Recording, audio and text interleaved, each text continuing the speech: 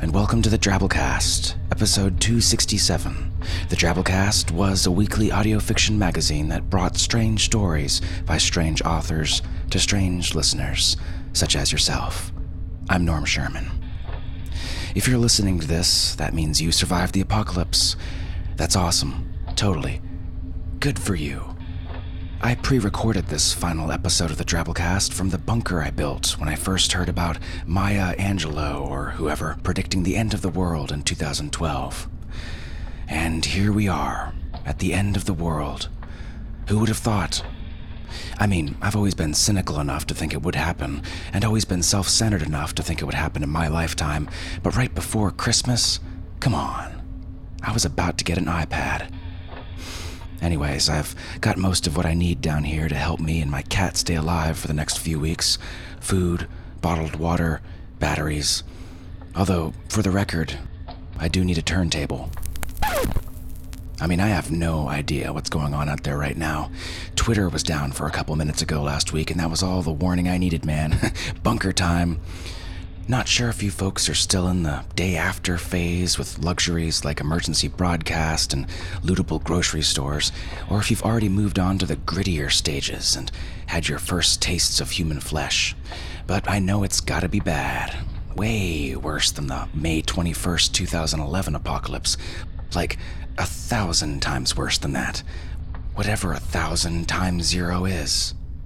So, I thought I'd give you faithful listeners/wastelanders some pointers on how to be the last man standing up there, depending on, which civilization-crushing catastrophe ended up playing out. The zombie apocalypse. Well, for your sakes, I hope they ended up being slow zombies. If the zombie apocalypse started in Kenya, you're all f***ed. Either way, you're gonna want to stay mobile. Show me a person who doesn't walk on the escalator, and I'll show you a person who will transition poorly in the zombie apocalypse. It's not like the movies, folks. You don't want to go to the mall, get trapped and locked up someplace. There'll always be zombies clamoring to get in. And they always do get in, don't they? Like a bald, black leader guy in a squad of police, military, or some other armed force of peacekeeping. If you do have to get holed up in your home or someplace, don't answer unexpected knocks on the door. It could always be a polite zombie. Stay away from big cities. Most of the people in those congested streets will become a maddened swarm of brain-hungry, shambling rigor mortis before you know it. And the ones that don't will still be city assholes. What are you looking at? And you're gonna want to get your hands on a weapon pronto, preferably something sweet that a Ninja Turtle would have used. And then just, try to have fun with it and make the best of the situation. Bust out the war paint and don the nipples of the slain like badges. Admit it, you kind of always wanted to hit your husband in the face with a crowbar anyways. Now you get to. Have to, even. Now, say, the world ended up there for you folks via some natural mass extinction level event. Meteor, solar flares, superquakes, could be anything really. I've heard that in addition to exploring feelings about race, Maya Angelou's poetry can be quite enigmatic at times. In whatever case, chances are the sun is almost totally blotted out from the sky, nothing's alive or growing, and you're just sulking around ass to ankles in the ashy remains of everything once loved and familiar. Food supply and water supply is the immediate issue here. The good news is, for your average American, you've already got fat reserves to keep you alive for a solid 5 to 6 years. And then your cat a little longer, based on how much meat you have in your face. The bad news is, though, you guessed it, rapists and cannibals. Worse even, rapist cannibals. They're pretty much nothing but trouble, obviously. And they're easy to confuse with cannibal rapists, which are kinda your friends. If you manage to get hidden off somewhere, though, with a food and water supply, the next problem you're probably going to face is existential. You're going to get bored, start to lose it, start bickering with your moles and stuff. What are you looking at? And that's another reason I decided to record this final episode from down here in my bunker, to keep you weirdos from fighting with your moles. Let's listen to a 100-word story, shall we? This week's Drabble is called Happy Old Year, and it comes to us from Christopher Monroe. Chris is an actor, comedian, spec-fic author from Calgary, Alberta, and you can find his website where he writes a story a week at christophermonroe.blogspot.com. Times are tough, all around. Not just here, everywhere. So when 2012 came to an end and we realized we couldn't afford a new year, nobody was surprised. It wasn't a big deal, at any rate. We're celebrating 1991 instead.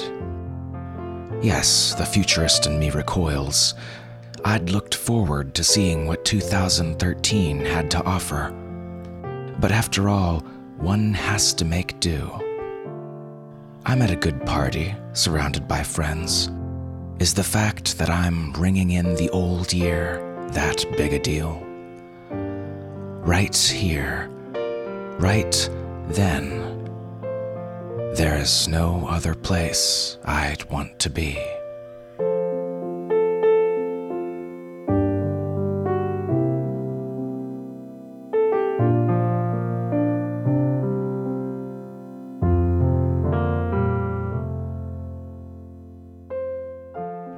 And for our feature story this week, for the third year in a row, we bring you an original holiday story by author Tim Pratt, commissioned by the Drabblecast. This year, he teamed up with his wife, Heather Shaw, to bring us something quite befitting these Yuletide end times, a story called Postapocalypsemas. Tim's fiction and poetry has appeared in the Best American Short Stories 2005, the year's Best Fantasy and Horror, Strange Horizons, Realms of Fantasy, Asimov's, Lady Churchill's Rosebud Wristlet, and Year's Best Fantasy, among other places. By day, he works as a senior editor at Locus Magazine, where, among other things, he writes obituaries. His short fictions won the Hugo Award, has been nominated for the Nebula Award, and he was a finalist for the John W. Campbell Award for Best New Writer. Heather Shaw has had fiction in Strange Horizons, Polyphony, the year's Best Fantasy, Escape Pod, and other nice places. She's just finished her first middle-grade novel, Keaton T. Jr. Gene Hacker, and is looking for representation. For more, visit heathershaw.org. So, without further ado, we bring you Postapocalypsemas by Tim Pratt and Heather Shaw.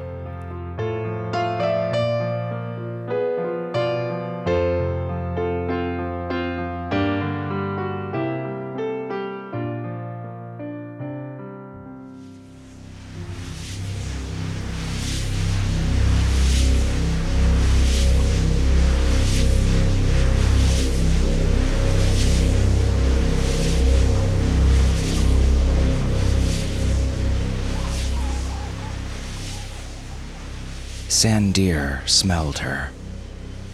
It was just a whiff, a few molecules of something familiar and therefore sweet, wafting on a late afternoon breeze that otherwise carried only the usual. Formaldehyde, benzene, dioxin, chromium, and miscellaneous particulate matter, both organic and non. Once there had been the smell of roasting chestnuts and crackling logs and simmering spiced cider, but now only less pleasant things burned. There, represented by an air sample just barely statistically significant, was the scent of Sophie. As Sandeer's processors hungrily checked and rechecked the data, he pulled up his favorite video of Sophie. He scanned all his footage and still images of her regularly, searching for signs of data corruption, terrified by the thought of her images succumbing to bit rot, that beautiful face speckled with dead pixels. How long ago since the last picture was taken? He couldn't tell. His internal clock had been one of the first things to fail, and none of his attempts to connect to global networks were ever successful anymore. But it couldn't be too long, he reasoned. It was winter when he lost her, after all, and it was still winter now, the sky a forever screen of gray clouds and drifting ash. Sandeer stopped moving, pausing in a heap of broken glass beside a forest of steel girders twisted into fanciful shapes by some terrible heat. His favorite snippet of video looped, Sophie's skipping, laughing image superimposed over the devastating landscape before him, her long brown braids snapping down her back like reins as she moved. She turned and smiled at the device that had recorded this image, but Sandeer remembered her smiling at him the morning she found him in her living room, when he stood next to the glowing Christmas tree, a big red ribbon wrapped around his body, saddle firmly strapped into place on his back, the bells and candy canes dangling from his shiny chrome antlers. That grin, with the 2 front teeth missing. Such a young girl. She shouldn't be alone on Christmas. He had newer footage in his memory, but he preferred the carefree scenes from happier days when he'd run through the fields and forests around the lab with Sophie on his back, eating the carrots and grass and tree branches she offered, converting the biomass to fuel. She would grin widely whenever she heard the telltale rattle and slide of objects concealed inside his hollow belly, where her father, Sandeer's maker, liked to hide gifts for Sandeer to reveal at the proper time. His most recent images of Sophie came from just after the war began. By then, her teeth had grown back in. She was still little, though. She'd cried when her father told her she couldn't bring Sandeer with her to the safe place.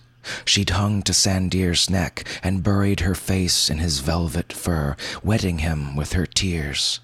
His fur now was worn through to the bare metal in places, scraped against heaps of rubble too many times.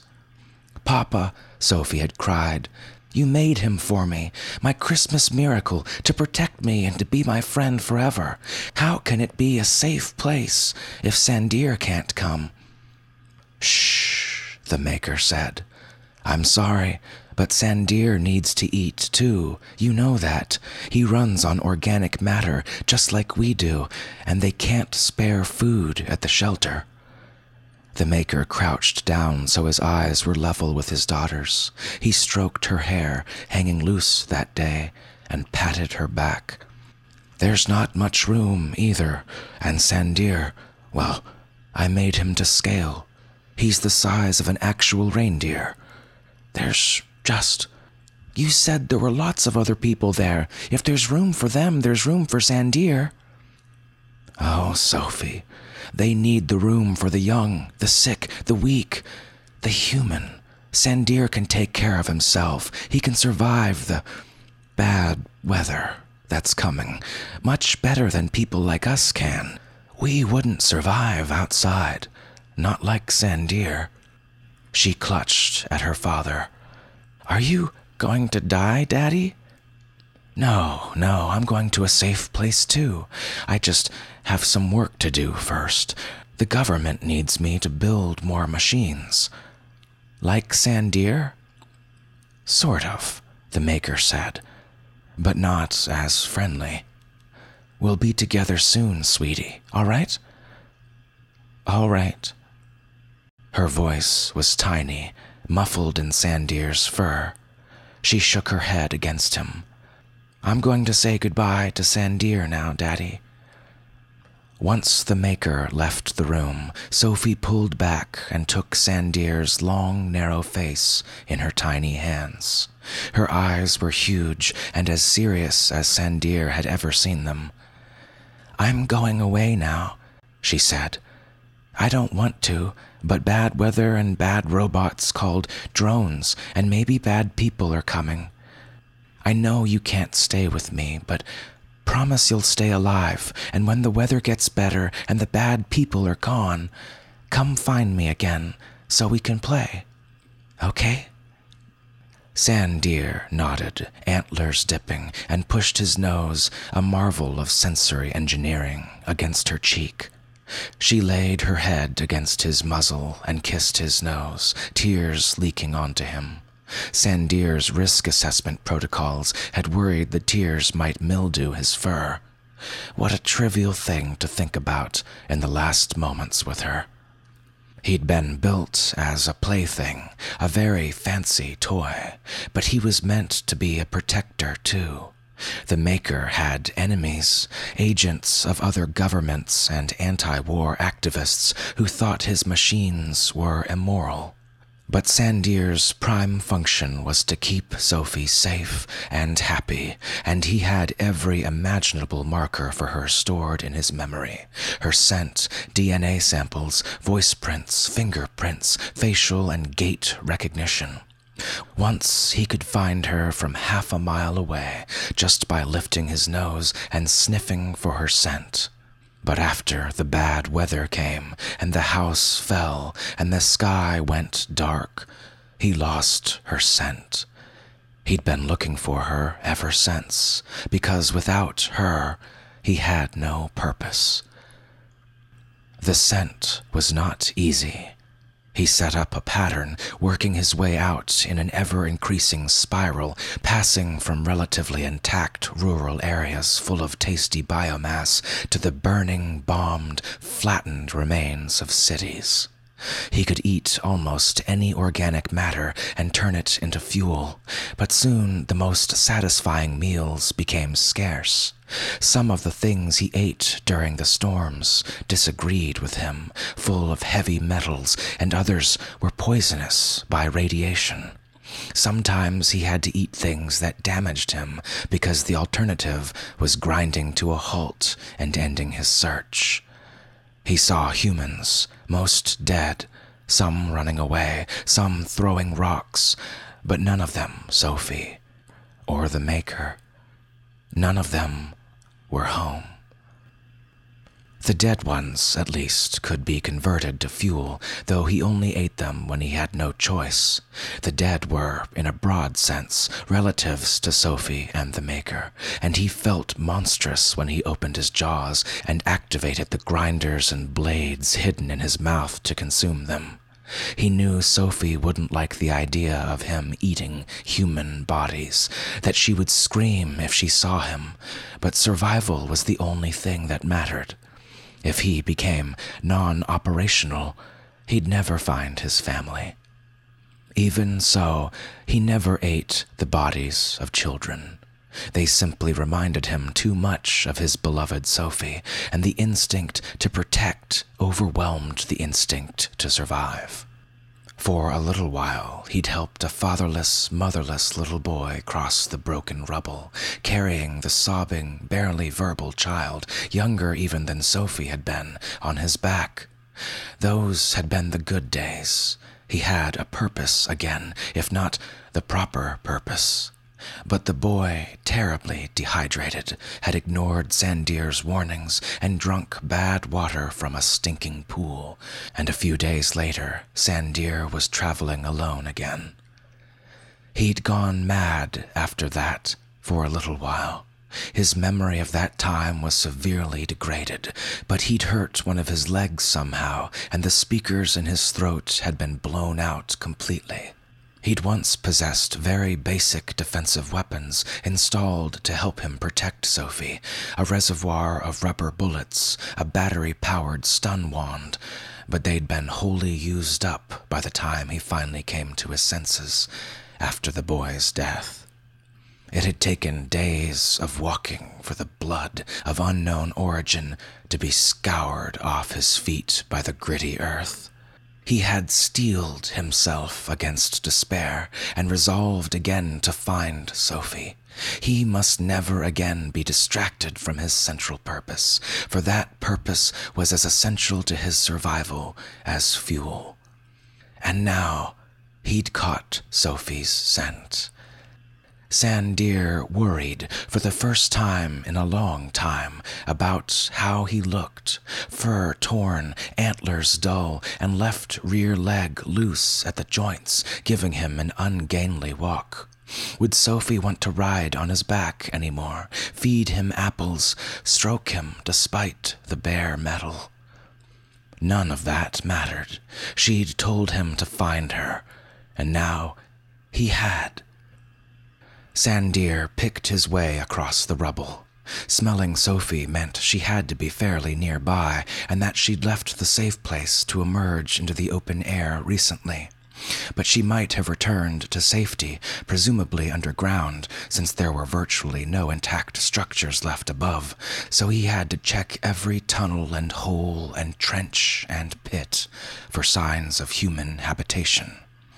There was no further evidence of Sophie. He searched through the night and soon reached the edge of the city, broken concrete giving way to barren fields and occasional strands of evergreens. Sandeer entered a grove of half-dead trees, pausing to chew on some of the dry branches. His array of olfactory processors caught the whiff of a familiar smell, burning logs, and underneath, Sophie's scent. He broke into a run, metal hooves knocking divots out of the cold earth, each step of his gallop jarring his essential machinery and making the contents of his belly slide and shift. He could feel tiny bits of him going wrong inside as he ran, but he refused to stop or even slow down. Sophie was so close. An old aerial drone buzzed in from the north, flying low and dipping crazily as it struggled to maintain equilibrium despite its lopsided rotors. A puff of air whizzed past Sandeer's once sensitive nose, and the drone spun backwards from the recoil of a shot. It was just an old robot, much like Sandeer, still trying to adhere to its original mission, but it was standing between him and Sophie. Sandeer's own weapons had long ago been used up, so he put on a burst of speed, closing the distance between himself and the drone. He leapt, and his antlers caught one of the rotors and sent the thing spinning wildly away. It struck the ground, fins bending, and smoke rose from its intact rotor as it tried in vain to fly again. Sandeer limped toward it, rearing up on his back legs, and brought his forelegs down on the broken drone, again and again until its case cracked open and viscous fluids oozed out. He stomped it into dust and fragments, not out of anger, but out of mercy. Sandeer couldn't imagine how terrible it would be to remain aware, but broken and unable to fulfill one's function. Better to be entirely deactivated. He continued to follow Sophie's scent, going more carefully now in case there were other drones, but nothing attacked. Sandeer pushed through a strand of trees, and there, a small cabin cobbled together from a trailer and fragments of salvaged lumber and metal stood nestled among the trees, smoke rising in tendrils from an improvised chimney. Sandeer raced towards it. His hooves hit the first step and plunged through the cracked wood, but the next step was solid enough and took his weight. He clumped up on the porch and kicked open the door. Inside was a snug, cozy room full of ruined fragments of furniture cobbled back into usable form. Sophie's scent was everywhere, maddening, and Sandeer cantered from room to room, past makeshift beds, piles of tattered books, and a kitchen with a wood-burning stove. He tried to call for Sophie, forgetting in his enthusiasm that his broken speakers could no longer obey his commands. He began to search more slowly. There were only so many rooms, after all, and he didn't want to finish looking. But eventually, he did. Nothing. There was no one here. Sophie had gone. Sandeer thudded back across the main room, head low, hooves thumping hollowly on the floor. Hollowly. His sensors were not as advanced as those on some of the robots and drones the Maker had created. Some of those, he knew, could detect landmines just by sensing the different densities in the ground. Sandeer was not so refined, but now that he paid attention, his sensors were good enough to detect a hollow space beneath his feet. He kicked at the floor, scuffing aside a rug, nailed down, and detecting the edge of a trap door. Sandeer crouched, and old servos whined as a pair of panels on his side split open. The Maker hadn't wanted to spoil the illusion that Sandeer was a living reindeer, albeit with shiny antlers, so he'd hidden a pair of multi-jointed manipulators within Sandeer's body to be revealed only when delicate work was necessary. Sandeer reached down with his pinchers and grasped the ring on the floor, then hauled backward, pulling the trap door open, revealing a steep set of stairs. He pivoted his leg joints so he could descend more easily, then hurried down, reaching a hallway with stone walls. The cabin had been built on top of some sort of basement or underground facility, and he followed the corridor. The scent of Sophie was so strong now, until he reached a door at the end. Sandeer butted his antlers against the door, but it was heavy steel and solid. His primary objective screamed at him to start kicking, but Sandeer knew it would do no good. His limbs would break before the door gave way. He paced back and forth in front of the sealed door, occasionally giving it a desultory kick anyway to satisfy his compulsion to get closer to Sophie. He sat back on his hind legs and lowered his head, processors struggling to calculate how long he could sit a vigil here before he needed to return to the upper world to refuel. A crackling voice spoke from a concealed speaker, not Sophie's. "What do you want? Who are you? You don't look like any drone I've ever seen." Sandeer looked up and noticed the camera for the first time. They could see him then, but what did they see? When he was new, most people had admired him, but even then he knew some were frightened instead. As long as the Maker or Sophie were there to explain, the people would lose their fear and exclaim over how handsome he was. He'd had the charm of cuteness back then, the appearance of an overgrown toy. Now, with his raggedy velvet hide clinging to bare metal in patches, body dented, antlers jagged, eye lenses shattered to reveal the glowing red sensors underneath, he must look ugly and terrifying, and there was no one here to reassure the people hiding behind the door that he was harmless to humans. Sandeer tapped the door as gently as he could to indicate he wanted to come inside, then looked up at the camera. "It's just sitting there," the voice complained. Sandeer sat back on his haunches, lifting one hoof and moving it in sort of a wave. "I think it wants to eat us. Some of those autonomous robots can live off of corpses." The voice was clearly speaking to someone else. "It's so weird looking, though." "Weird? How?" A new voice said, almost too faint for Sandeer's microphones to pick up. "Like one of the reindeer in that Christmas book you showed us. Some kind of holiday-themed murder machine." "Get away from the screen," the new voice said.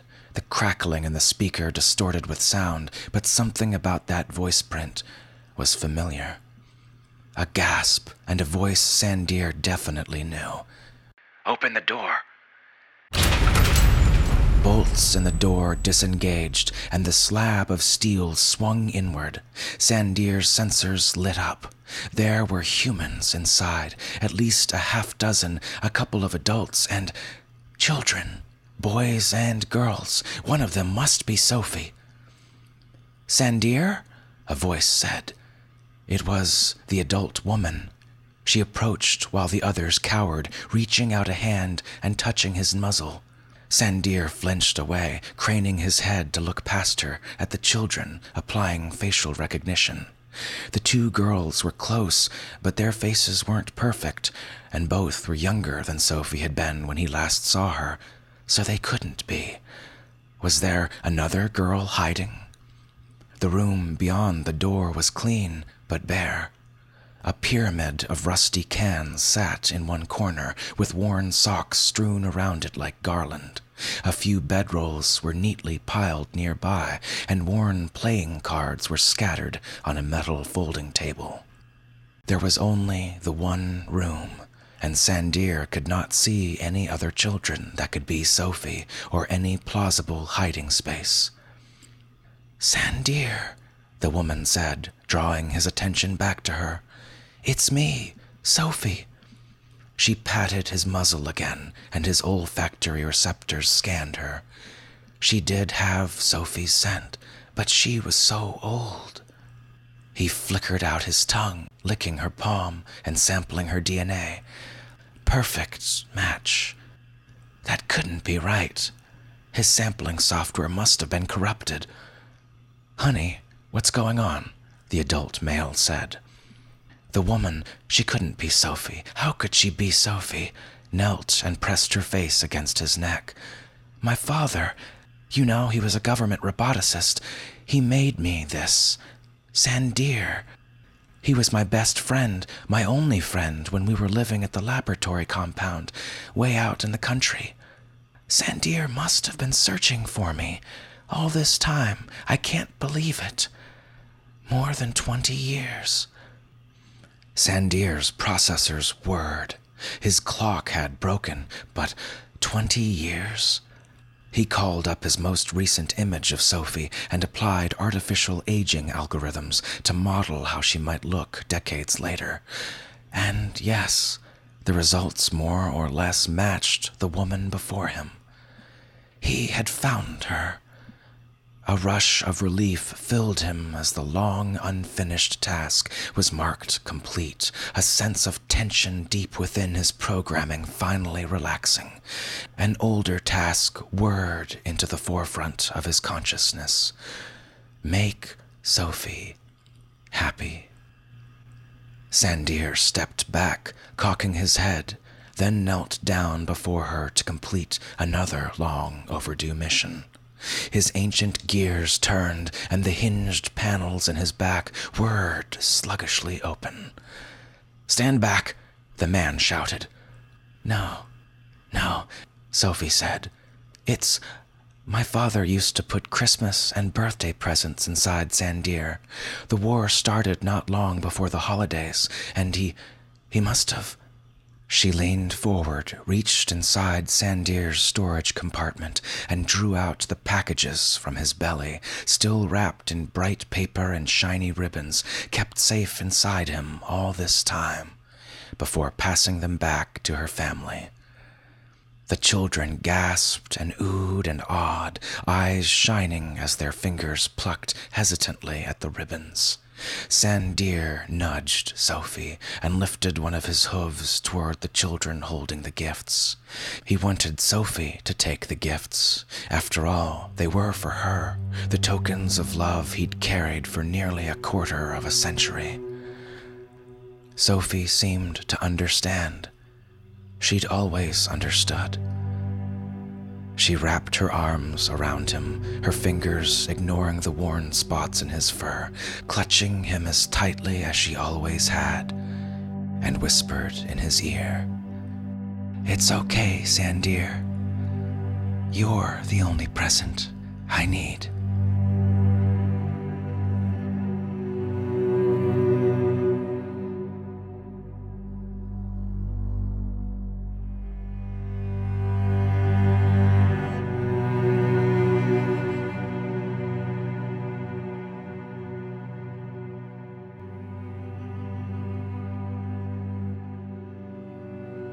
And that was our story. Hope you enjoyed.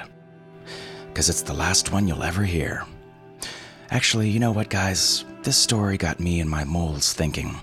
The apocalypse is a pretty lonely place, and since I plan on being down in this bunker for as long as possible because Knight Rider knows it's got to be a lot worse up there for you folks right now, maybe I'll keep putting a couple episodes out here and there. For example, later this week we'll have another great story on our Drabblecast B-Sides bonus content feed called How the Moon Got Its Cousin by Lee Hallison. You can subscribe to Drabblecast B-Sides by going to our webpage, drabblecast.org, and at the right of the page you'll see a subscribe to the Drabblecast section with the B-Sides feed underneath. And just above that, you'll note a donate to the Drabblecast area, which I would obviously encourage you to do since your currency is no doubt worthless at this point.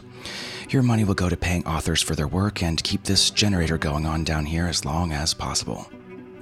All right, folks, moving on to our 100-character story winner this week, listener Itan, with this one.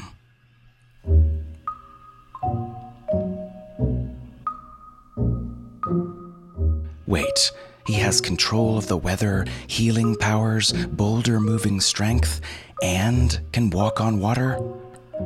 Best X-Man ever.